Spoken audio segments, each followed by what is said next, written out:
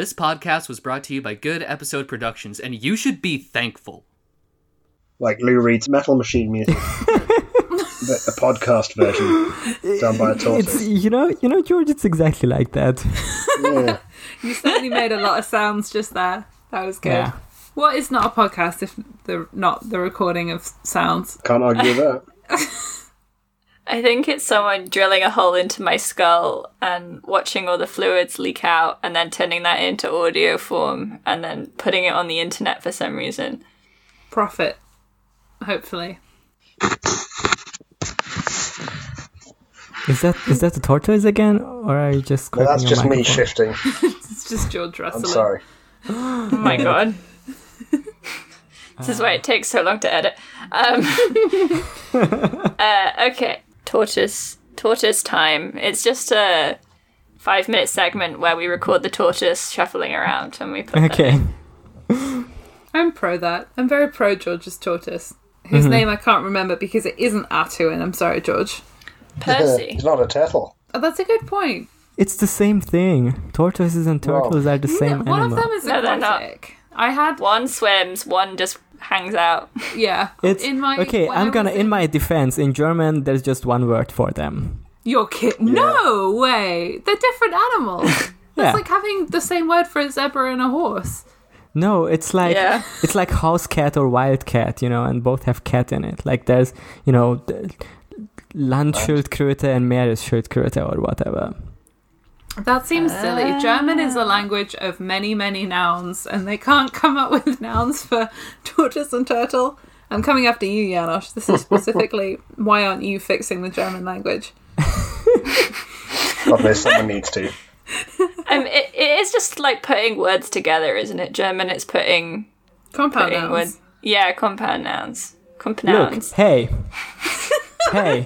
I pulled up the Wikipedia on tortoise, and this is call out post for all of you who were doubting me on turtles and tortoise being the same. It says, tortoise is a reptile species of the family Tetsudinae of the order Tetsudines, in brackets, the turtles. They are particularly distinguished from other turtles by being land-dwelling, while many, though not all, other turtle species are at least partly aquatic. So, there you got it. Tortoises are just a subspecies of turtles. Okay. All right. You get a free pass Wrong. for now. In year 4, our class had 2 pet tortoises, and they were very cute, and we called them Sam and Ella, as a way to remind us to not get salmonella and wash our hands after handling the tortoises.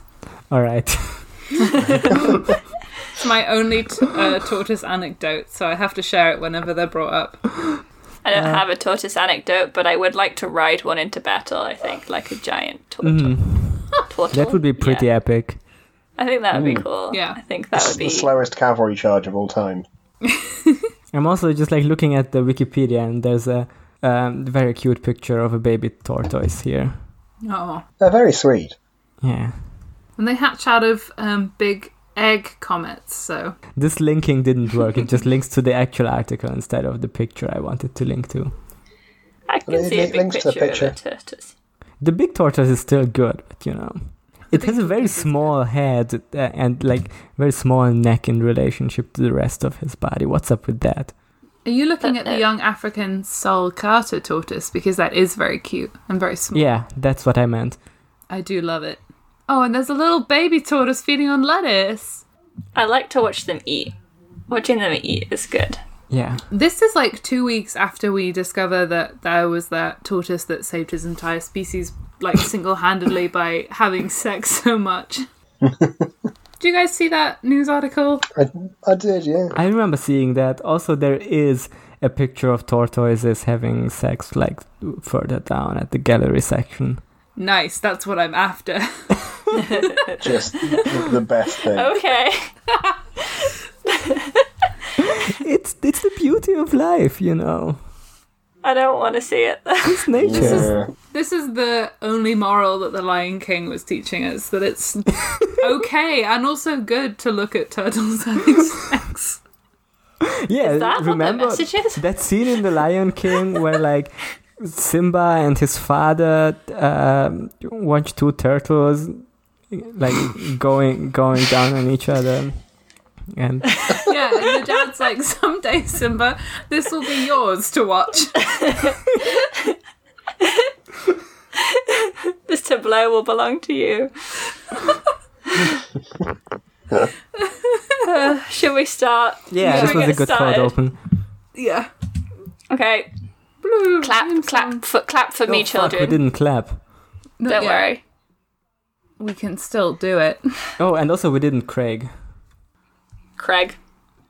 Now So- recording You know how noises of Americans... tortoises.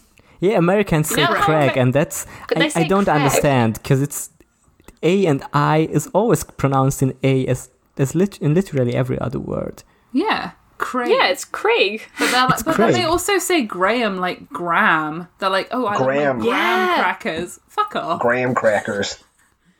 Graham. Craig crackers. and Graham. I was thinking about the word herb. Do Americans say herbal tea? Probably. They say herb. Most of them, yeah. Why? It's great they because They don't pronounce the H for some reason. Are they Cockney? yeah, exactly. I It's was gonna apparently- say like the British are famous for dropping the H's, and then Americans are the ones who drop the H from herb and act like that was super normal. I think it's an older pronunciation of it. I think I looked it up once because it was confusing. I mean, I yeah, not to defend the Americans, but I also heard that linguistically American English is closer to like Shakespeare. the original English or Yeah. whatever, like the way I think English about was that. actually pronounced. Yeah, they have like they sort of received pronunciation styles from dialects that like don't really exist here anymore, so in a big way. Yeah. And It's they not a have bad thing. I just think that the way they pronounce some things is wrong. Yeah, Which is in itself bad. I am anti-prescriptivist. I think people should pronounce things. except for Americans, But we can it's prescribe just them what we love to like. complain. exactly. Yeah. No, I was just gonna say because you Okay. know how every time a movie takes place in old I can't times, remember it. everyone speaks British for some reason. Yeah, I think it's Yeah. so funny. I was talking about this on Fear Baiting today because we watched The Brothers Grimm, and the accents in that are really inconsistent and really weird because it's supposed to be in France-occupied Germany. But everyone just speaks with weird British regional accents. It's very funny. I didn't know it was meant to be in that setting, and I've seen this movie. That does not come across. Destiny is not a matter of chance. It is a matter of choice. It is not a thing to be waited for. It is a thing to be achieved. William Jennings What does that Bryan. mean? This kind of fits into the theme of our book today, honestly. Yeah, it's about choice. Well, it's about you want to make a choice, but sometimes society has made a choice for you, you know? Really makes you think. Also, okay, I George, get George, are you back? I've got a carrot. Hopefully that will calm him down. there's Okay. also like because on time.is they Yeah, he also wanted like a carrot. Fuck's sake. okay. So I was gonna say on time that I wanted to. I had a great bit here, and George keeps talking about carrots. Keep going, Janosch. I'm listening. Yeah, That's just the business, Janosch. I'm so- muting all of you. You know how on Janosch. time.is there's always these weird specific holidays that no one cares about that's like written there. It's like I don't know, the hamburger day or the pancake day or whatever. So this time they say, and I've never heard of this one, Independence Day USA. I haven't heard of that one. Yeah. Oh shit, what is that? What was Is it that being the- independent from? The USA? The what? Where is the USA? USA. USA? USA. USA? USA? Oh, yeah, I don't know. It's probably like USA nuts. are these nuts? That's good, thank you. Okay, I'm bringing us in now. Okay. What dost thou want? Wouldst thou like to live deliciously? I'm gonna cast a spell on you. Conjure thee to speak to You're me. gonna do what I want you to. Answer me. Mix it up here in my little bowl. Say a few words and you lose control. I'm a hex girl, and I'm gonna put a spell on you. Answer me. Gonna put a spell on you. I'm a hex Anjali, speak to me. and I'm gonna put a spell on you. Hello and welcome back to Who Watches the Watch, a Discworld reread podcast and beloved by everyone, especially Facebook dads. I'm your host, Chaz. I'm your host, Lucy. I'm your host, Janos. And I'm your host, George. And it is delightful to have you all here with me today, as always. Mm-hmm. Today we read the first half of Equal Rights. Equal rights. And yeah, today we're learning about equality. Finally. Thank you, Mr. Pratchett. Finally, Thank someone said it. No one was talking about this, and he was like, I'm reading all these tweets saying that no one's talking about this, and I'm going to write a book about it, so then someone will be talking about it, and that's what he did. Yeah, now to be fair, this was in 1987. Yeah, I think it's pretty good. I'm really enjoying it so far. I think this is, like, for 1987, pretty progressive. I mean, it wasn't that long ago. Like, they had, like, the whole second wave by that point, so, you know. Yeah. It's in there. It's in the zeitgeist, maybe. Yeah, there are lots of feminist actions in Britain in the 80s. My mum was on Green and Common. Yeah, mine too. Mine wasn't. Yeah, but like, your moms never wrote fantasy books, so Yeah. No. who did the real service to society here? Well, Terry Pratchett solved gender. For fantasy, it is a, like, progressive. I mean, he was... Basically, in his essay, he says that at the time that he wrote it, there wasn't a lot of fantasy writers doing a lot of stuff about gender in that way. It would normally be, like, high science fiction, but it wouldn't really go into it in any sort of specificity. He says Ursula Le Guin does more about it later on, but not at the time that he wrote this.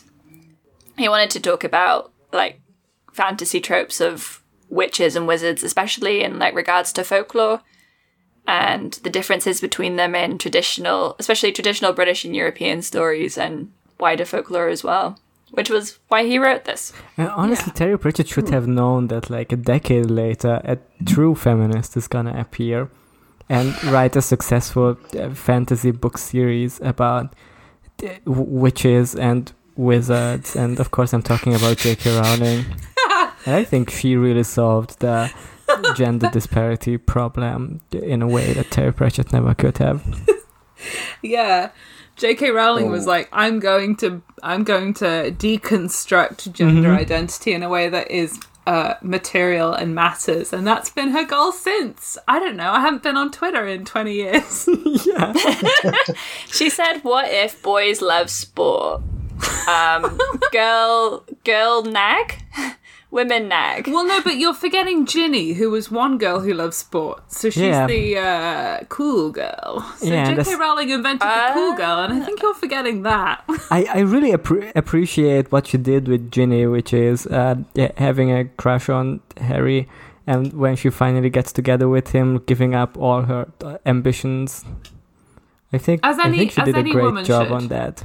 That sounds pretty goal. feminist. All women just want to have children at, like, 24. Yeah, like Tonks, with Yes. an older man in his, like, late 30s. Yeah. That's my goal. Get to it then, Luce. I'm not 24 yet. We'll get there. Oh yeah, I forgot. You're youthful. And speaking of people who do incredible work in doing good gender representation in their fantasy books. Bring on the segment, Janos. Where's this going? Where could this be going? Where would my twisted mind lead this podcast next? Of course. I'm going through my Rolodex of fantasy authors who are really good with gender, and there's one name that springs to mind. The Name of the Wind? Michael Crichton? Yeah, of course I'm talking about Patrick Rothfuss. Yes. Favourite man, friend of the show. friend of the show, Patrick Rothfuss, who besides writing 2 very successful fantasy books and the Rick and Morty Dungeons and Dragons comics, is most famous for his work on Goodreads.com, especially in the section of Terry Pratchett reviews. Damn. And he wrote a review on Equal Rights Discworld number 3, which is number 1, which is how this book is logged on Goodreads.com. Mm-hmm. It has a 4.03 stars out of 5, which is pretty good. Yeah, that's pretty high for Goodreads. That's Pretty high for Equal Rights, which is a really good book. Is like not near Terry Pratchett's best. No, but it's pretty good. It's really good. It's probably like a whole point higher than Hamlet is. So eat shit, Shakespeare. It's what it deserves, in my opinion. Mm-hmm. Yeah. So this is Patrick's 5-star review of Equal Rights from June 29, 2000. I don't think this is right. I don't think he he logged the book in 2009, and then he wrote the review in 2015. So this is a review from 2015. This website is so fucking bad. Yeah, here's it's his so review. clunky. I just recently revisited this book after a couple years away from it. What's more, I've just reread several of the more recent witch novels from Pratchett. This is an awful sentence, Patrick. But no, he's a writer, Janosch. I think this is just part of his style, and therefore you can't criticize it. So stop What's being more, mean. I've just reread several of the more recent witch novels from Pratchett, so they're fresh in my head. Actually, that's very smart. That's a smart sentence. You're being mean. yeah. Stop trying to cancel him. You haven't written 2 very successful fantasy novels, Janosch, so... I guess, who am I to say that you shouldn't say recent twice in a sentence? And use one of those recent. Use one of those wrong. Granny Weatherwax is one of my favorite characters of Pratchett, and as an author, it does me good to see how she began as a character. You can't resist saying as an author, can he? It's like his It's thing. gonna be in literally every one of these. As an author, I read this book and learned nothing. I think I'm going to start peppering that into... because as you guys know, I'm problematic and use Goodreads. I think when I start reviewing stuff, I'm going to start saying as an author. Please. I mean, you could... I do you have count? self-published 1 book. Oh, that counts. I thought you were Yes. gonna count like a podcasting as a type of authorship. No. I mean, it was a book I self-published when I was like 15, so it's not good, and I won't tell Classic. anybody what it's called or how to find it, but it's out there. I'm a published author. Oh, no. If we ever get a Patreon, that can be one of those podcasts. You wish. I actually got a phone call from a publishing company that I when I was 15, I tried to self-publish my book, except I never finished it, so I couldn't even get to that stage. Well, they should have paid you like a royalty fee, like up front, so you could finish it. That's on them. Yeah, I mean, I can't believe they were like phoning me. It was really bizarre. I was like, that was 7 years ago, you know. Also, speaking of Patreon, I wanted to give a shout out to everyone who found us through the Facebook post that was up for like an hour until someone said, "Hey, I don't agree with your ACAB stance," and that didn't get deleted. But then someone else says, "Ooh, I love a leftist reading," and also ACAB, and then it got deleted. So. Yeah, big ups to anybody who's like still listening to it. Yeah, if you've managed to be online in that like 1 or 2 hour time frame and listen to this and still like it, welcome. Welcome. And let us know if you want us to start a Patreon. We love money. I mean, this got posted on the LGBT Discworld Facebook as well. So welcome all you from that group. You are the chosen ones. Yeah. You are the chosen of this podcast. We love you. I'm giving you air kisses. Mwah, mwah. I think it's very funny that the apolitical Discworld group decided that saying you're a cop and ACAB is bad is not political, but saying ACAB is political. Just an interesting thing, really. Yeah. Mm-hmm. Yeah, could you imagine if Terry Pratchett had put politics in his books?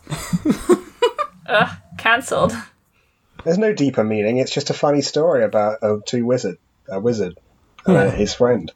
They are just friends. Yeah, speaking of that, And did you read the quotes at the beginning of this book? I don't think I had that in my copy. No, I don't think I had that in mine either. Oh, I've got a page. I'm on an ebook, so... Yeah, same. It's an acknowledgement. It says, thanks to Neil Gaiman, who loaned us this last surviving copy of the Liber Paginarum Fulvarum, and a big hello to the kids at the H.P. Lovecraft Holiday Fun Club. I would like it to be clearly understood that this book is not wacky. Only dumb redheads in 50s sitcoms are wacky. No, it's not zany either. All right. So, know how I Pratchett feel says, about my book that." is not wacky. Fuck off, he says. No wackiness here. This book is not very wacky. Look, that's just his opinion, and The author is dead. yeah, in this case, literally. Anyway, Janosch killed him. Oh God, George! I didn't mean that. Oh my god. Oh my god. Oh, okay. Christ. Okay, Janosch, continue with your Yeah. Patrick Rothfuss. Patrick Rothfuss says, this book has some rough edges. There's nothing wrong with it, mind you, but it was still very early on in Pratchett's career. It doesn't have the smoothness of his later work. This world is not nearly as developed, and neither is his writing style. Which, it's the third book, how would it be developed? Granny doesn't have her friend Nanny Ogg, which is a great observation, Patrick. Shut up, Patrick. I hate you. I think the writing in this book is, really good. That's one of the It's things I was miles gonna better than comment the on. first two, yeah. Yeah, the difference from going from reading The Colour of Magic and Fantastic to this book, it's just the prose is so much better. I mean, yeah, it's not fully realised Discworld, but not a lot of it takes place in Ankh-Morpork, so... And that's what most people seem to think Discworld is exclusively, so... Yeah. Fuck you, More Patrick. talk wasn't. This is actually my favorite part of the review. Granny doesn't have her friend Nanny Ogg as conversational foil and counterpoint in this book, and it's surprising how much that limits her character. What's more, while you can see elements of the character Granny eventually becomes, there's a surprising streak of country bumpkin in here. It's... Yeah, that's her character to begin with. People change. This is another example of Patrick Rothfuss being what's character development? Famous urbanite Granny Weatherwax. Everyone in Lanka is super smart city slickers. You know, Yeah. they're known for it. It's totally not loads of jokes about how weird the country is. Yeah, he does go on saying in later books she loses most of that, which is for the best, and while she may not be worldly, she is still self-possessed and wise. It's just so weird that he doesn't consider this as development, but it almost sounds like he's making the cinema sins ding here, you know? That the character is not the same, don't start out the same as they end up being.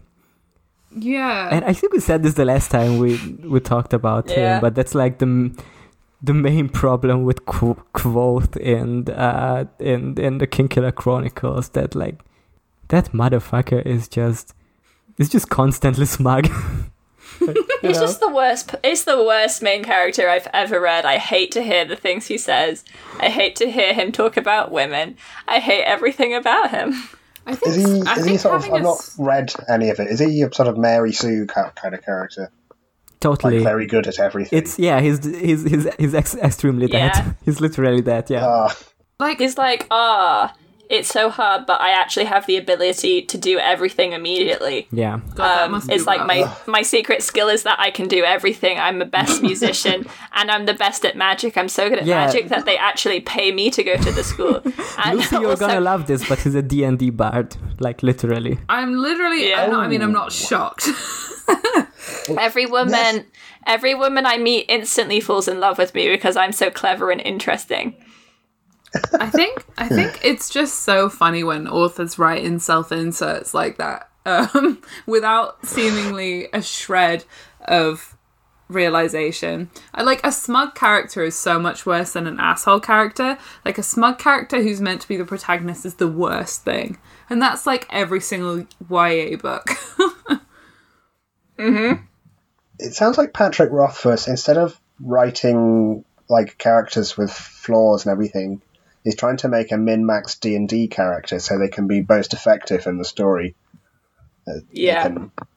They can do good damage and have lots of skill points. It's more like a Max D&D character. Well, yeah. Like that's not what writing. It's not what writing is supposed to be. Or good writing. I mean, he does have flaws in that as a character he stands up for justice too much, which gets him into trouble. And the people around him are horrible, so they don't like him, and that's his main conflict, is that the people don't like him, who are men. Damn, this sounds pathological. Yeah. All the women are, like, mysterious. They're either mysterious and aloof but have loads of sex, but they have to be, like, rescued from that.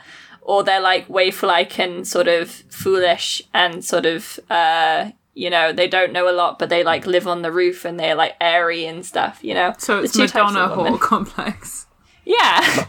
Literally. Hey, y'all want to hear Manic Pixie Dream Girls or Femme Fatales. Because this is not a Name of the Wind podcast, but I do want to call out the worst and best comments on this. Like, one of this is the worst thing I've ever read. One of the comments under this, and this is by Skip from December last year.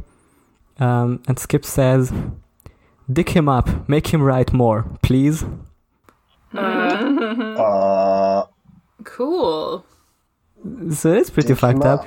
But then right above it is like a comment that I 100% agree with. And this is by Güler, who says, "Terry Pratchett, the master of books." So on that segue, let's get to the book. Master of books is such an interesting way of putting it.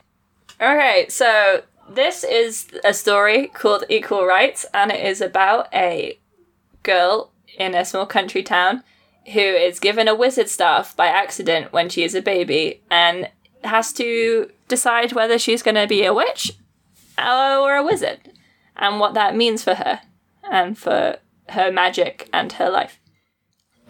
With the help of the local witch, Granny Weatherwax. And yeah, that's what it's about. Mm-hmm. Yeah, with the help of the local witch Granny Weatherwax, who unfortunately doesn't have Nanny Ogg with her, so she's not as great as a character as she could be. And she's also a little too much of a country bumpkin, but it's a good book. Despite all that, yeah. So immediately, and I know that you guys also read this as well, this is like a very trans narrative. There's some gender in this. There's some gender in this. This whole thing smacks of gender. Totally smacks. Like, I mean, I think I don't know if the original intent was to be more about women's rights, but I think this book, but I think this book works more accurately in support of a trans reading than one strictly about women's rights. Like, not to say that they're mutually exclusive, because they're not. Like, those two sections intersect massively, but the themes about like breaking down the barriers of like rigid and restrictive gender roles are like, it's very good. I like this. I like what it has to say. Yeah, it's almost like it's like simultaneously about equal rights, but also about the dissolving of that and positioning almost what people see as inherently gendered qualities as magic types. Yeah. And I do think it's about like gender essentialism, definitely. Yes. Yeah, and false binaries. 100%.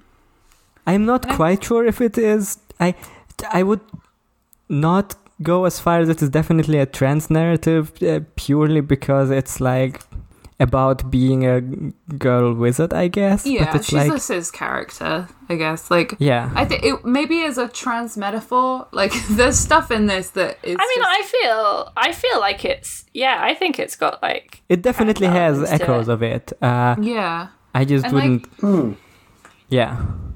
Yeah, because I think he's going here with what, and this is what radical feminism should be, and I think if you were to actually abide by it is, which is the purposeful deconstruction of gender roles. And that is a good thing. Like, we should deconstruct gender roles, and that's what radical feminism is. It's not about, women are X, it's stupid turf shit, but I think this book has a lot to say about that, and it is a genuinely, whether intentionally or not, something of a radical feminist text. Yeah, and I guess although as far as I remember, it's done pretty well, but like there is like an actual trans narrative later on in the books, and with a character that you've probably not even met yet, Lucy, of the books you've read. Probably not. I've read up to God's Gods. So. Yeah, and in that case, it's like very clearly and intentional, pro-trans rights commentary. I think in this case, it's definitely not intended, although I also definitely read it as there being echoes of that. Yeah. I found it interesting. Like, when I read it last, I didn't know very much about, like, sort of gender theory and, like, transness and non-binary identities at all. And I still don't know very much about them, but I know more than I did by a long chalk. And I don't know, it changed how I read the book in a quite a big way, really. I was certainly seeing it in a much more, like, very much... I don't know, the sort of allegory I read was about gender rather than sort of particularly, like, women's rights, which is what I'd originally sort of read it as. I think that's the initial reading, but then I think if it depends how far into, like, reading theory and criticism you are, because I think...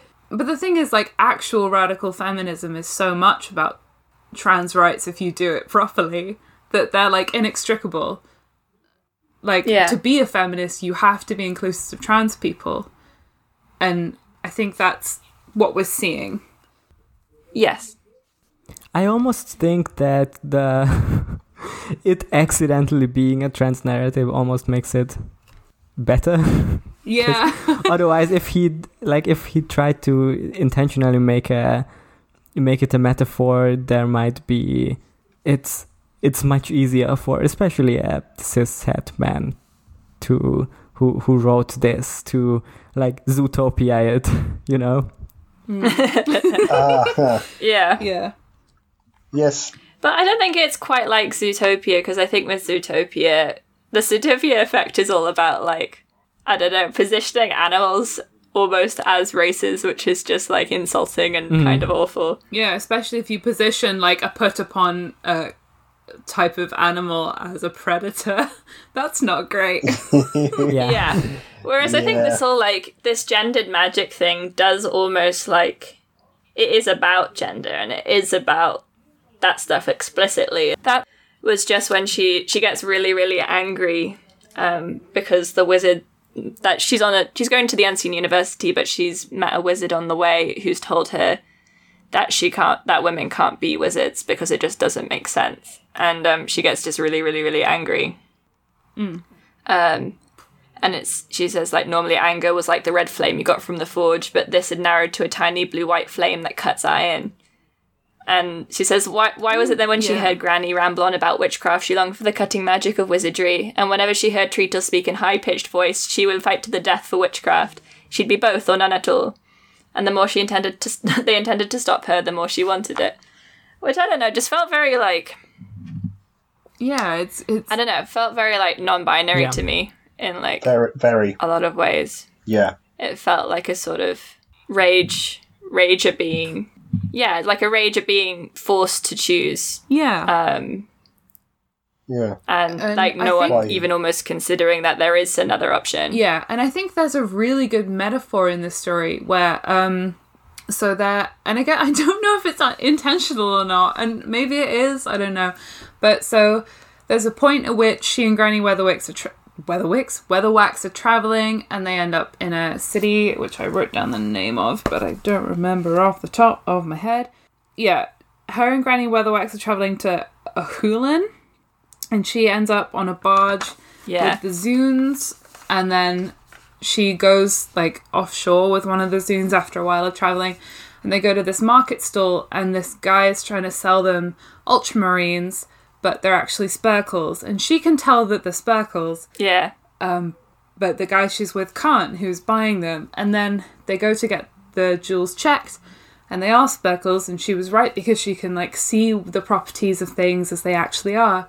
But she like asks for one to wear on a wear as a necklace, and I think that's quite interesting as a sort of piece of symbolism, as she's wearing this like piece of jewelry that appears one way and is valued societally as one way until like extremely closely and quote unquote scientifically examined to appear as another way. And I don't know, that's it's metaphor. It's Yeah, I get what you mean. yeah. I think. Yeah, and there's stuff like her disguising her wizard staff as a broomstick as well, which I Yeah. just think is really, I don't know, very interesting. Very sort of like, I don't know, trans wizard witch sort of, I don't know, imagery. It's just really interesting. Yeah, particularly with the like brooms throughout history being associated with cleaning and thus like a feminine tool. Servile. Yeah, Yeah. exactly. And then also the wizard staff is like a phallic image. Yes. Yeah. Staff and distaff together. That's what if I was going to do like a queer theory essay about this book, I think I could get a lot out of that. Yeah, probably. yeah, there's a I lot do There's a lot kind of gender. I do kind of want to like to qualify at this point that I'm cisgender, so I always feel a bit like, you know, I'm not sure how much I can tread on this to talk about things that aren't my personal experience, you know. So Yeah. Yeah. if we get something Yeah. super wrong, please Okay. call us out on it. Yeah. Yeah. I am cishet, so I will probably get things wrong, so I will not say things which I'm not dead sure of. Please Yeah. shout at me. I mean, I'm also cis, but like I think some of this just reads so explicitly as, I don't know, it's what I would call a non-binary narrative, but then again, you know, it's coming at it from an outsider's perspective, so it's never going to be entirely accurate. Yeah. Yeah, it's But- like it is like, you know, and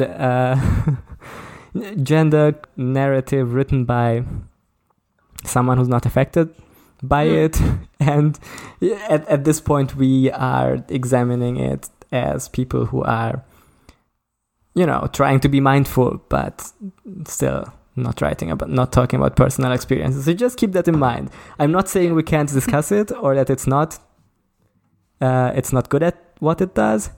Just, you know, yeah, but I did want to point out that he does actually, like, Terry Pratchett has this thing, which is probably coming because it was written in the 80s and the word gender hasn't quite gotten as around, or the, you know, The sex and gender distinctions aren't distinction what they are thing. today. Yeah, because he does write at the beginning, okay, the first two paragraphs actually. This is a story about magic and where it goes, and perhaps more importantly where it comes from and why, although it doesn't pretend to answer all of these questions. It may, however, help to explain why Gandalf never got married and why Merlin was a man. Because this is also a story about sex, although probably not in the athletic, tumbling, count the legs and divide by 2 sense. Unless the characters get totally beyond the author's control. Okay. So But he's like, yeah, it's just he's writing from a point in time where sex and gender meant Yeah. more, like were more what's the word? The same thing. Sybil? Interchangeable? Yeah. Than they are today. Which comes across, and I think he's also trying to write more about women's rights specifically. Yeah. Yeah. I got that. I mean, the 80s were not... The 80s were not a very progressive time for LGBT rights. You know, even just the Thatcher, thank you. The open existence of like even cis gay people was like debated in the public sphere as if it was something that you could debate. Well, yeah, because you have. I mean, definitely also like among British fantasy fans. Yes. Yeah. I do want to, because I did want to say with that he kind of using, I think it's a little bit unfortunate, not of his fault, more of a time fault, that he uses the word sex for gender, because he clearly means to say with this is a story about gender. Which is basically what we're saying. He wants to make a funny joke about having sex. He also wants to call it sex. And that's the thing, because he is saying gender and sex as if they are the same thing, because in this book, like, it is proven, not just by Esk, but in general, like, wizards and witches can be both, and it is only the rigid structures of those two types of magic that keeps them separate. Like, you know, Granny Weatherwax saying, well, you know, you've never heard of like a boy witch, but like S keeps saying warlock, and also I don't see that there's any reason why like she couldn't teach a boy the same things. And like S got given wizard powers when she was younger, like super easy. Like there's nothing to stop them from doing it. Yeah. Yeah, interestingly, he doesn't like address this stuff really that much. Yeah, he doesn't address this stuff again until a lot later in I Shall Wear Midnight, I think, where there is a male witch and there is a man who becomes a witch in that one. But that being one of his last books, it is interesting. It's this thing that sort of spans the entire series, is this question of what magic is and what it should be. Yeah, it is weird though that what that means for different gendered magic. Doesn't follow up on this for so long on gendered magic things, like because he does end up writing a ton more about witches and a ton more about wizards. I think that's also the book where we see Esk again. But yeah, it takes really long until Esk shows up again. Although I haven't read that book, but like I do know that she shows up again very late in his bibliography or in the Discord series. But it is kind of interesting how he doesn't like immediately build a universe out of the concept of female wizards or male witches becoming a thing. Like he instead ends up writing much more about just, you know, a circle of female witches and a group of male wizards and a book where they interact. But, you know. Yeah. I mean, I think there's maybe even something to that if you're going to analyse that through a gender perspective in terms of academia as a whole being generally male. And then you look... This is partly what this is, isn't it? It's the academia. Yeah. As an institution being too rigid and unopen to change. And, you know, you have that kind of thing with, like, the country bumpkin Granny Weatherwax and her rigidity and like, not being open to change. But I don't think he's saying that it's, like... that's how it has to be. I think this book is so full of potential. And like obviously I haven't read the book where S comes back. I'm only just learning now that she does, which is nice. I like that. I'm excited to read that. But yeah, because I like reading a couple books after this and not seeing any female wizards is like, I don't love it, but you know. Yeah, I think the statement could be, you know, expanded better, yeah. I kind of wonder if it might be a genre thing. Like, I know Pratchett's not your typical fantasy writer; it's very much his own thing. But like, fantasy does have like quite conservative DNA as a genre, if you know what I mean. Yeah, I mean, particularly, like, if you look at all the stuff that It's, Wizards of the Coast have been doing recently with, like, getting rid of evil races, like, and, like, a while ago they had that whole, if you're a female human character, you have the same strength as a male gnome. Like, Is that real? yeah, it was like if you were a gendered That's character in D&D, something. you would have I different... don't think it was a 5e thing. 'Cause, like, It's not I've a only 5e, played no, 5 edition, not a but- 5e thing. This is Yeah. like 3rd edition, I think, where if you were a male Right. or a female, it would That's determine why. your strength. I mean, they still have like racial features in 5e, which is like still Yeah. dodgy They're getting rid of that Yeah. currently because of, everything. because they realize that Inherent racism is real. Yeah, They were like, hey, maybe there they is didn't know such thing. before. No one had told them. yeah. Luckily, everyone just found out that racism is a thing, which is it's been really distressing for everyone to actually discover that. I think. No. Yes, no one had told us about it before. We just didn't know it was occurring. Yeah. But it is such a, it's so endemic of just fantasy as a whole, having these rigid, you're born this way structures that makes change so difficult. And it's nice to read Yeah. something that maybe isn't intended as, trying to make a change, but certainly does that. Yeah, they're often fantasy stories will be about sort of reaffirming the status quo. Yeah. And Pratchett does resist that. I think, if you look at the Discworld series as a whole, there is, huge change. Yes. And the sort of the signs of change, within it, sort of structurally and culturally within the Discworld. But equally, I think, it is still fantasy, and I think that sort of the genre, because he is very clearly, he uses genre. Yeah.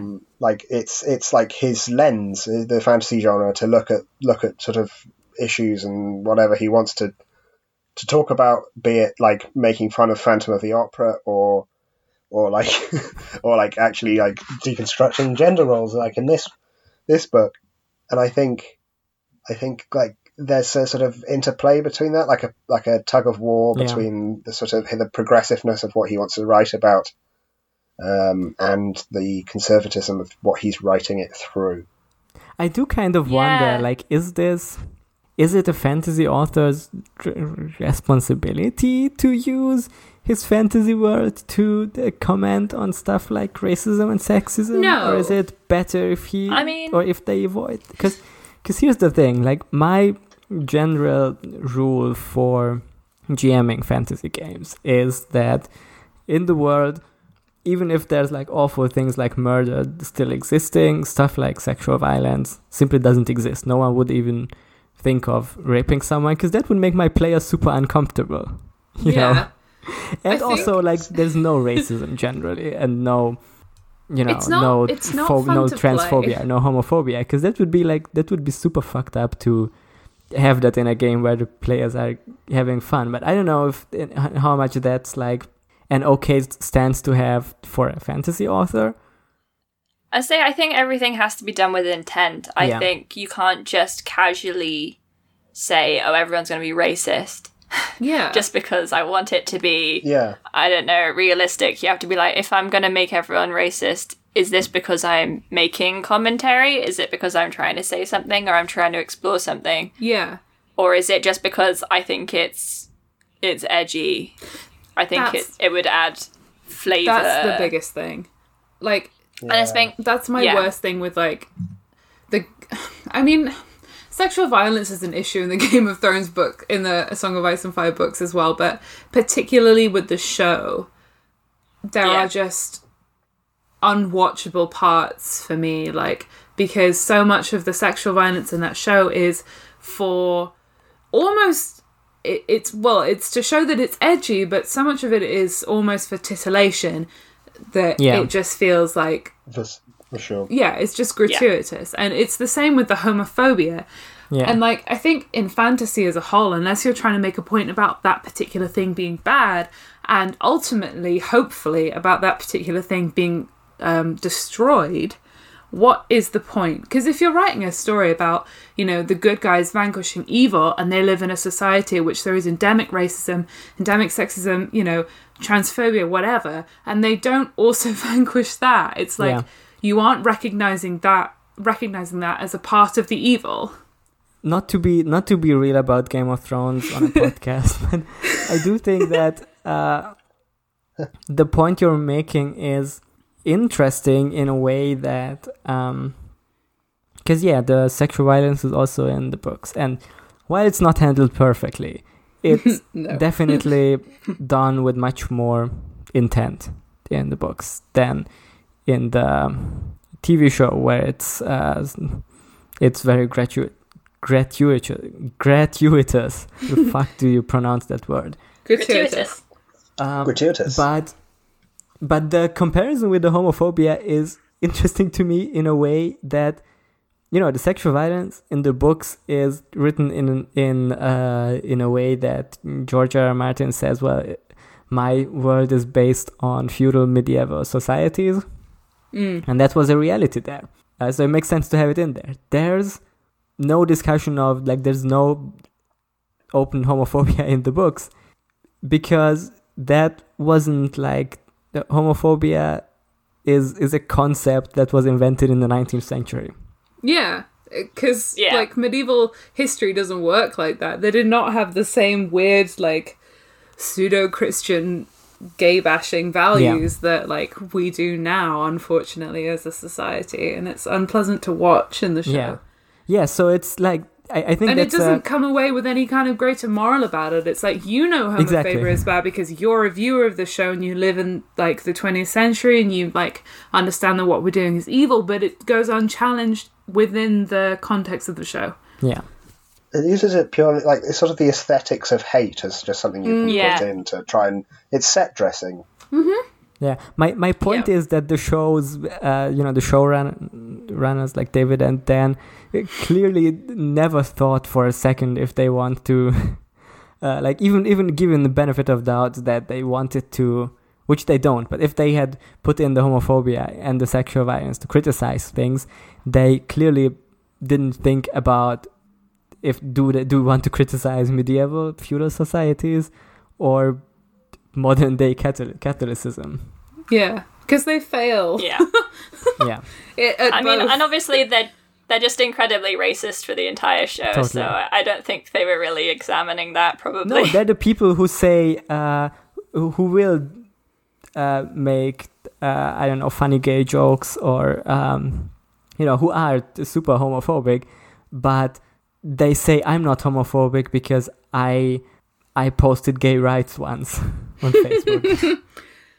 Yeah, That's how it works. our uni rugby's team wore rainbow laces, so actually they don't have a really a massive problem with being incredibly homophobic. That was a very funny time because I'd posted an anonymous confession hey, the uni rugby boys are really homophobic, and one of them was so pressed he wrote an anonymous response actually we wore rainbow laces. So that absolves us of using the F slur in the SU whenever we want, and it's cool. The rugby lads are really the absolute worst scum. Yeah. Real Most pieces likely of shit. to do blackface out of anyone. Yeah. Well, and just the fact that they basically took over a corner of the SU, so, and they would just grope people when they went even near them. Yeah, it was cool to work there. Oh Yeah, it's almost like you should ban the Rugby Society. yeah. But yeah, moving We've on. gotten so far away from the books, but I did want to point out, Sorry. back to the books. I wanted to highlight. I don't think I have marked the pages, but Granny Weatherwax's character development on these gender perspectives is, I think, really interesting. Mm-hmm. Yeah. Because she does start out being super gender essentialist, right? Yeah, I mean, she's the one who convinces Daddy Smith not to send Escarina to... she's trying to burn the staff and all. She's literally trying to burn the phallic imagery. Yeah. I think, that's the first thing she does, and then she's she tries to make her into a witch. And I just think it's very interesting with Granny's particular kind of essentialism in this, because it's a very particular kind where there's women and men, but there's also witches and wizards. So basically Esk's future, if she stays where she is she gets to be a wife. And this comes up a lot. People saying, oh, she'll make a good wife, or oh, wonder who'll marry her when she has these skills, or etc, etc. So she can either be a wife or she can be a witch. And Granny sees witch as separate from woman in a lot of ways, I think. It's sort of like you have the qualities that she sees as being female, but like witch female. It's like being a professional. Yeah, so she's like, you don't bow. You bow if you're a witch. You don't curtsy. You do things this way. You don't... Well, in this, it's not presented as in witches get married, but we know later on that witches do get married quite a lot. Most of that is Nanny Ogg, yeah. I think there's an interesting thing there with this being written in the 80s, right? And then like this sort of professional womanhood emerging as like a thing you could do more, like well, like 80s like girl boss like 80s stuff. girl boss power suits and stuff. But you know, the stereotype that comes with that, you know, you wear those padded shoulders in your like power suit, you don't have children, you don't get married. It's sort of... You take loads of cocaine. You do loads of cocaine, and you're really good at your job, but you do not get married and you're have miserable. children. You become Prime Minister and you ruin the British... You destroy organised labour. I don't even know. It's like, I guess it's like fantasy, medieval-ish communities where there's going to be some sort of wise woman who does the baby stuff. She helps people give birth. She gives people medicine. She's like the village doctor, which is sort of what people would, I guess, see witches as. Yeah. Cunning woman. Versus folklore wizard, who's like a guy with a pointy hat who throws fireballs. And one is a lot more of like a vocation, which you do for the betterment of a community, where the others is about like individualized power. Yeah. Which is what she, like Granny Weatherwax brings up a lot, is that wizards have this urge for power and they live a bit more dangerously because they're so close to like dungeon dimension stuff and being overtaken by that power. Which, yeah, it's interesting. I see what he's like trying to get through, but it does come, in the end it becomes essentialism because they can't get rid of these binaries that they've placed on gender. Yeah. I think there's interesting stuff in this with the marketplace that where Weatherwax and S go to, and they meet Hilda. Is it Goat? It's not Goat Herder. It's Goat. Something like that. Yeah, another witch, and she sells potions. It's like Hilda. And she sells contraceptives, and she sells, I assume, like morning after / abortion. Yeah, potions and stuff, and like magical Viagra, basically. And there's that one line where Esk is like, what do these... Is it Esk or Granny Weatherwax? Esk, I think. Asks, like, what do these give people? Like, I know what potions normally do. And she's like, it gives them freedom. And I think that's so interesting. That was such a good line. And just this, like, the freedom to express yourself sexually is freedom. And it's this, like... I loved that. I don't know. It's very good. It's also like freedom not to have more children. It's like she says that there'd be a lot of families, you'd have a lot more kids and be a lot poorer if it wasn't for her. She's like, oh yeah, they keep trying to shut me down, but these magistrates have wives. Which is really, really interesting for Terry Pratchett to like, because he does this a lot when he talks about the witches, as in one of their roles. But he doesn't like shy away from just talking about like, I guess he doesn't explicitly say what it is, but it's very obvious. But he talks about like abortion and contraception in like this sort of medieval place quite a lot, which I think is really interesting. I think it's 'cause it has and more to than a lot of exist. fantasy authors do. Yeah. Medieval women, and women until the 60s really were ruled by that. It was a, biologically rooted oppression. Yeah. Yeah, well, I mean, the Greeks had that flower that would stop you having children. Except they over harvested it and it's sort of died out. They just wanted to fuck too much. Yeah. There's plenty of natural like abortifacient herbs, but a lot of them are bloody dangerous. Yeah, it's better having just like legalized abortions and healthcare. Yeah. But I think it's so important for a fantasy book to have that, because there has never been a society that has not had abortions, abortions have existed for as long as people have been having sex. Like, it's just part of society. And I think it's very interesting that he includes it with this story of, like, women having power. And it's very good. I like it. There's a lot about this book that I really like. Oh, I do think it's really good. I just think, I also agree that it's a bit messy sometimes in the messaging. It's pretty good, like, in general. But, you know. It's trying to work out itself what it's trying to say. Yeah. Almost. Yeah. Like, because he writes it as he goes along. He doesn't plan stuff out. So he barely knows where it's going to end at this point. And I think he is almost trying to work out what he's trying to say as he writes it. Yeah.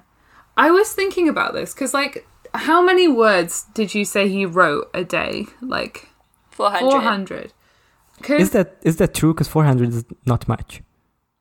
Yeah, no, it's true. Well, he had a full-time job at this point. He used to write it in the evening, but he said he used to do it every single day, no matter what happened on that day, no matter what was going on, every single day. 400 words a day is, like, a lot, I think. Is it? But, well, per week. Like, and if you're doing it every day, I think that's quite a lot. I guess, yeah. But I think it's interesting if you look at, like, the progression of the books and, like, particularly with the last two books where they just had these, like, scenes that would work really well as, like, episodes. Be interesting to, like, plot out how many words are there in these, like, separate scenes that work well as episodes, and whether he was just like, oh, I fancy doing this now, and let's forget what we were doing Textual before. archaeology there. Yeah, I guess if it's literally every single day, no matter what, then it is still a lot. I'm just, actually thinking about writing 400 words, and it's like, I don't know. I mean, it's pretty quick to do, but you have to, like, know what you're gonna write, don't you? And you gotta do all the dialogue, and you gotta figure out. When I was a child and I used to write, I used to do 500 words a day because I wanted to do 104th and but I couldn't do it every day because I don't have what he had. Skill and talent, and also perseverance. But yeah, I think it's definitely not like a perfect message, but I think myself, I don't know what a perfect message would be. It's sort of perfect, system. Yeah, I think it's just a lot to tackle. Also, people are messy. In a funny, dare I say, wacky fantasy novel. Zany, perhaps. We're not zany. Don't call me zany. Let's actually talk about, like, how magic works, because I think it's quite interesting. Like, there's a lot more about the specific magic in this one than there was in the Color Fantastic books. I will say just the writing style in this does feel like incredibly more mature when he's writing stuff. There's a lot less dialogue. The plot is much more easy to follow and much more clear, or much more, has much more of a sense of purpose, I think, too. 100%. Yeah. There's a lot less dialogue. It's much more descriptive. I've caught so far, like, 3 Greek myth references. Yeah, there's some very funny lines as well. But I'm reading into those. I was going to say, because I feel like what you're saying about the magic, Janos, is that the maturity sort of comes across in the way the magic works and the way he talks about the magic. And this is where we're introduced to borrowing for the first time, which is an incredibly important form of witch magic that is basically important for all the witch books all the way through. And I will say at this point, like, because I say this sometimes on this podcast, I think that I barely remember what most of these books are about. And for this book also, I have no idea what's going to happen in the second half of this. But the borrowing scene, I remembered really clearly, like, even before starting to read this book. Like, that was the one scene I remembered with, like, absolute clarity. Yeah, me too. The idea, like, the whole, like, strands of their minds being mixed up with the silver and, like, it's like the purple or blue of the bird's mind, and her having to untangle them is very clear in my mind when I think of this book. The shapes of mind thing is always, that's stuck with me. Yeah. Yeah. So, like, it's like minds being a jelly mold, and you can go into another mind, but it will shape yours. Yeah, and that's again another thing that comes up a lot in all these books, is that form almost gives quality. Yeah. Is that essentialism? Yeah, and the thing at the very beginning where Granny is borrowing, even before she teaches Esk, where she's like, "Ooh, that's a little too much borrowing to do for one day, and I might be dizzy the next day and want crave the taste of corn or whatever, or mice." I think she was an owl.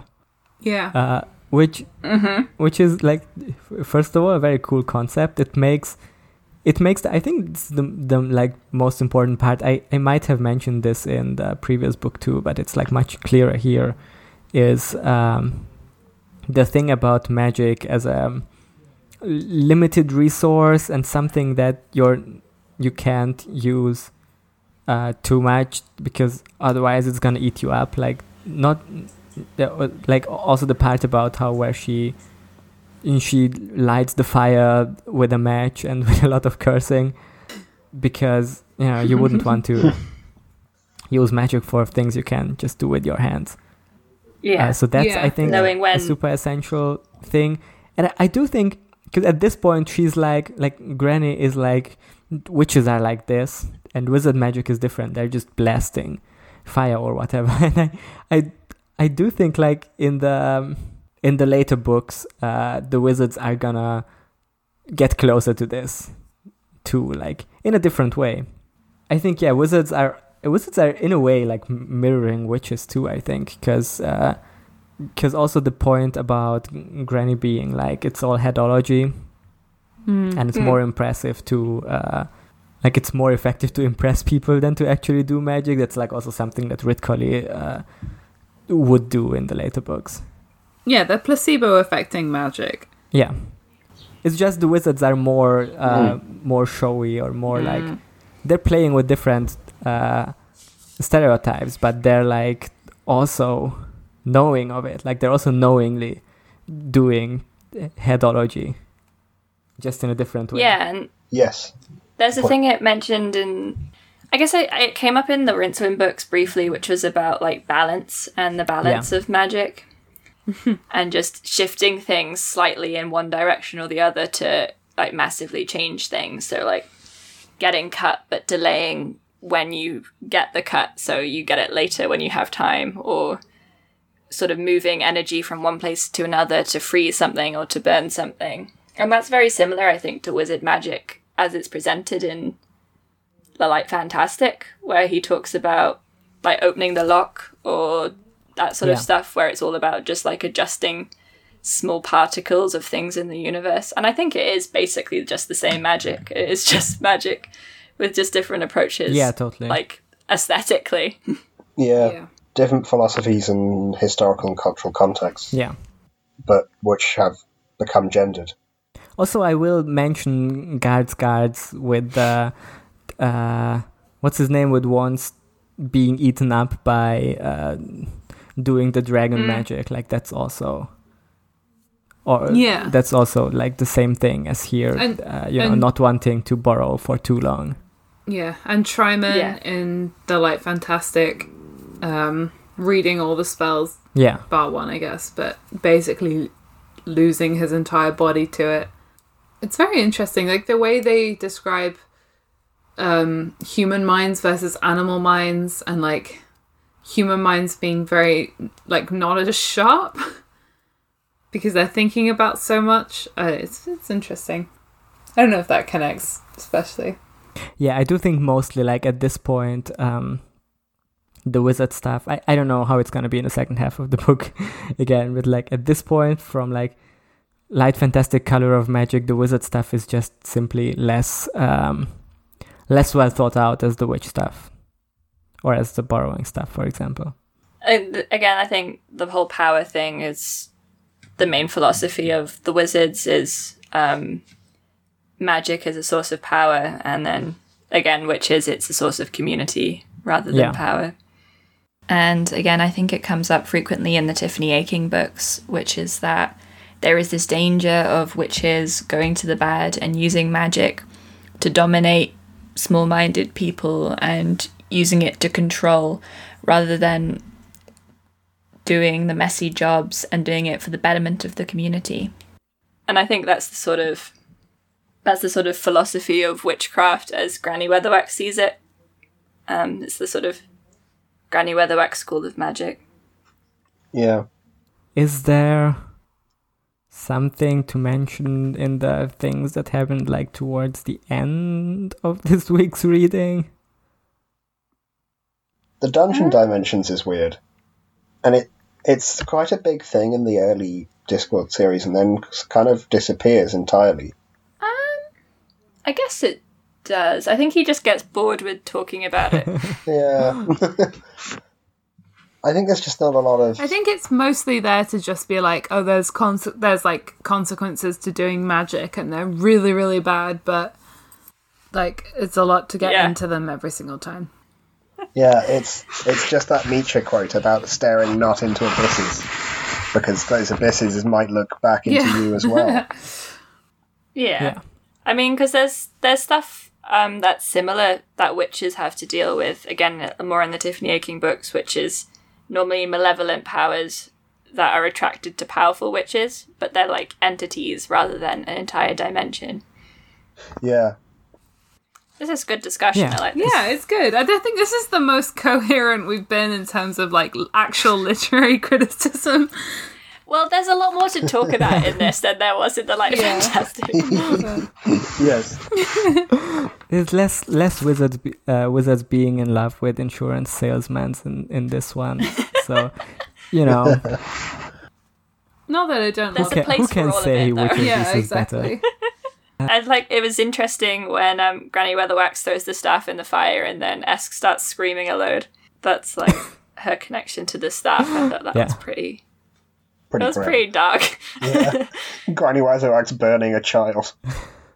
I like that the staff is also presented as having, I guess, an agenda of its own, which I think tools are often presented in these books as having their own sort of agenda, like their own, or maybe own purpose, which is a theme. Yeah. What's with the Zunes? Like, what was that about? I don't know. He just thought it'd be funny, I guess. Yeah. Did it ever come up again? No, not really. I don't think No, not the Zune specifically. Because I just didn't have an idea if Zune is supposed to be like a family name. It's a tribe, it says. so. Yeah, like travelling people. Kind of tribe? I guess like travelers? I don't know.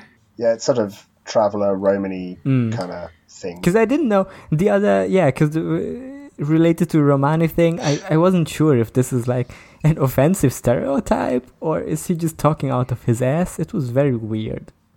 I'm not sure it's even, I don't think it corresponds to any sort of stereotype, I really. think he does say Romani slur at one point, which, sure, at this point was probably not considered a slur, but it's still weird to have human ethnicity just thrown into this fantasy book that doesn't have like other ethnicities or like the British understanding of that word is weird. It's is he just supposed to mean traveler at this point, like nomad, basically? Yeah, basically. God. Yeah, that's how it sort of was used and often kind of still is used. Yeah, it still is used. Not a fan. Which not great. No. Again, I'm willing to look past it simply because of the time, but still, kind of weird. It's a very British thing, I think. Yeah, you still hear it like a lot today from like mainstream media as well as it's used in like official language to refer to Romani people by museums, by parliament, by. Yeah, if you ever like have to tick off like a nationality thing for a form, it's right there. Yeah? Yeah, it's still there. I mean, it's not considered a slur by a lot of people. It just gets used as a name, although that doesn't make it not a slur. I want to be clear, I'm not saying that. Like it is one. I mean, there's literally a band that starts with that, and then Kings, like a flamenco band. Yeah. And like, sure, fine, they're Romani people, so they're allowed to use it, but like, still, like, you're gonna tell your friends I'm going to a Romani Kings concert. They're pretty good live, I've heard. I'm sure they are. They're good. They're I a good. know They're a like good one band. song Yeah. of theirs. Volare is good. I like it. The cover of Hotel California. From Oh the, yeah, I know 2 songs by The Big them Lebowski. because I also heard the Hotel California cover. It's definitely better than the original because I I think it is. yeah. I don't remember ever having heard it. I have seen The Big Lebowski, so I guess I have, but I don't remember I don't it. think I've heard It's the that. bit with Jesus. Oh yeah. God, that scene is so funny. Sorry to like Stan. I'm going to talk about The Big Lebowski again. Yeah, no, sorry to be a fan of a movie that is famous to have horrible fans. But Even I do after you think guys it's really know I funny. haven't seen it. Yes, I know.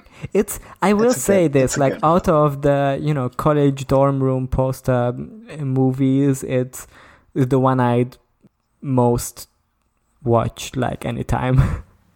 Like it's aged much less worse than I'd say Pulp Fiction did. Yeah, it's very embarrassing. I used to have like the Pulp Fiction CD and I'd listen to it like over and over again. Look, we've all been pretentious at one point in our lives. Some would say that, some of us still are. It's a pretty good soundtrack. I also did that. Jackie Brown had a good soundtrack. Oh, I did want to very quickly address the Patrick Rothfuss Granny Weatherwax Country Bumpkin controversy. Which again is this thing. Terry Pratchett has it quite a lot, I think, because he's always saying he didn't start reading books until he was like 12. Like he wasn't into books. Where he draws this distinction between people who read a lot of books and are therefore book smart, Yeah. people who know a lot and maybe don't even care about books. And he doesn't present this as like an evil trait where the bad people don't care about books and the good people care about books. He's a lot more like some people just don't care about books and that's Yeah. fine. Yeah, he does have like both an affection for the dweeby book nerd types, and also for Patrick Rothfuss voice Country Bumpkins. Well, yeah, because like Granny Weatherwax straight up using book paper for toilet paper, and Yeah. good for Which her. is exactly what Cohen the Barbarian also had that joke. Because he does love to repeat jokes and he does it all the Look, time. there's He does. But this, poop jokes are But this always thing- gonna be funny. but the thing about using books as toilet paper, I think he does in a way to like upset people who are really into Yeah. books as like a fetish object. Yeah, I think And he Terry should- Pratchett that's only good. likes people who are into books when they're also like super dweeby and like fall over their own legs. Like he doesn't like the academic or like the self-serious book types, I guess. Yes, he has a pretty big hatred for sort of like elitism, like intellectual Yeah, elitism. exactly. I think he finds Yeah. upsetting. He talks a lot. He gets very upset in his essays about when he was 11 and his head teacher thought he couldn't do the 11 plus because he thought he was too dumb. oh, back yeah, when that's that like was a a thing. The what? Well, this is like a chip on his shoulder. Basically, it decides whether or not, if you're smart and you pass the 11 plus when you are in lower school, Literally in like 11. in the olden times. If you Yeah. go to a school that mostly had like was well funded and like middle and upper class children went to, you'd pass. And if you went to a shit school, you probably wouldn't. It was supposed to be a determines progressive thing. whether you get to go to grammar school or not. Yeah, it was Basically, supposed to be a progressive thing, but it actually just divided like it's like education into you two have to tiers. take a test when you're 11, and that's going to decide the entire progression of your career, even though Oh, okay. everything you do up to the point where you're 11 is completely Yeah. dependent on your family situation. Okay. Yeah. Okay, for some reason I like, a lot of thought you meant people- his teacher thought you're 11 years old, but you wouldn't be able to tell me what 11 plus 1 means.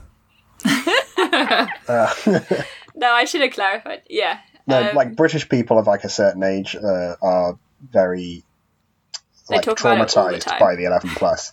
Yeah. It's bad. It was really bad. Yeah, Yeah, it was Yeah. bad. Glad we got rid of it. it still occurs in some places. There are still grammar school systems in some places. I think Salisbury has it. Cool.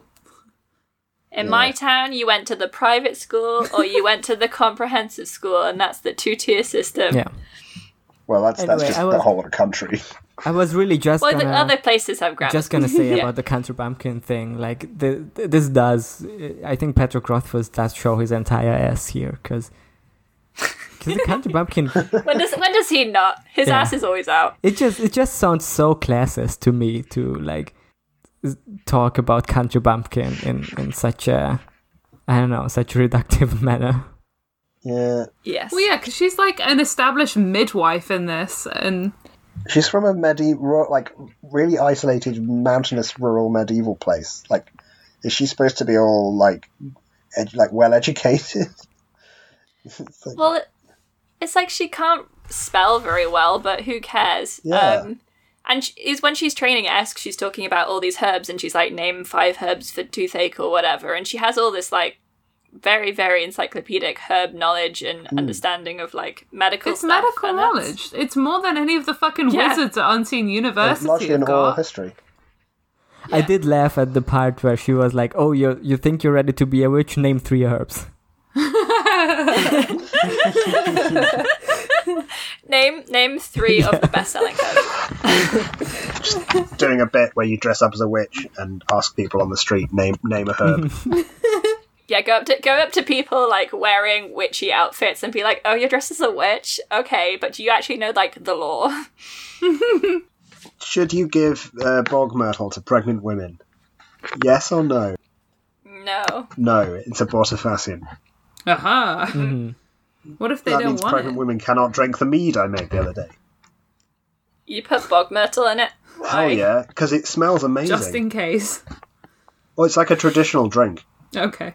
What will it do to you if you're not Probably pregnant? nothing, right? It'll taste nice. I think Interesting. it smells beautiful. It's like citrusy and gingery and all sorts of good stuff. You're gonna poison your whole family, George. No, I'm not. Okay. I know how to brew.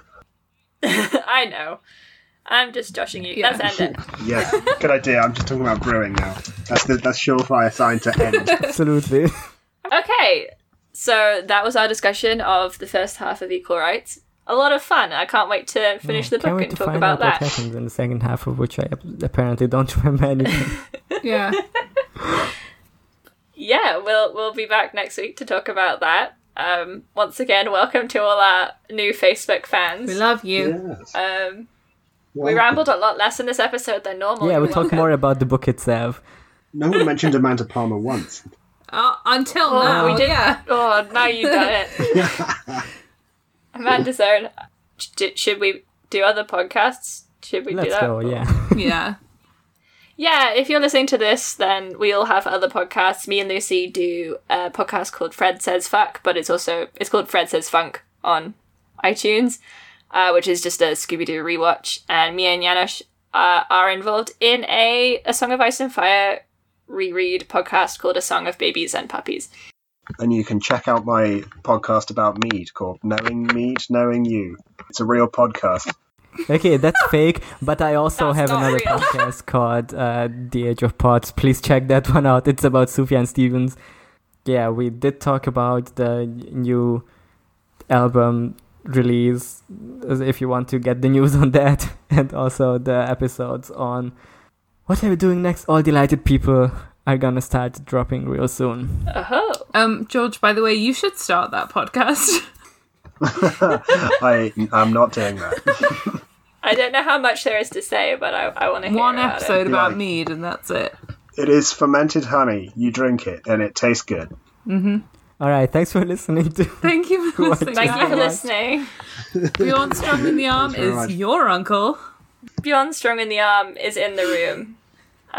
He's watching me and he's nodding and he's saying, "I'm your uncle." Beyond Strong in the Arm says trans rights, I think.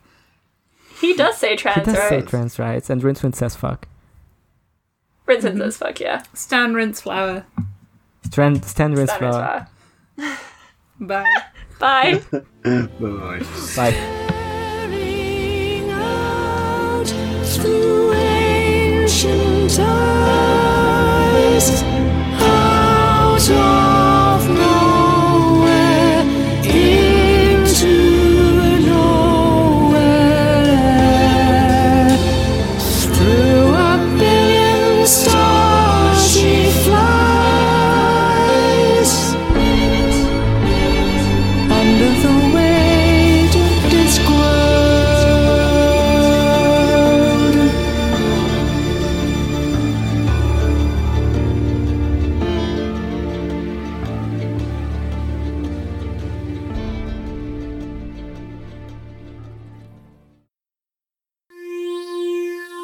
You've been listening to a Good Episode Productions Network podcast. See the website for more details.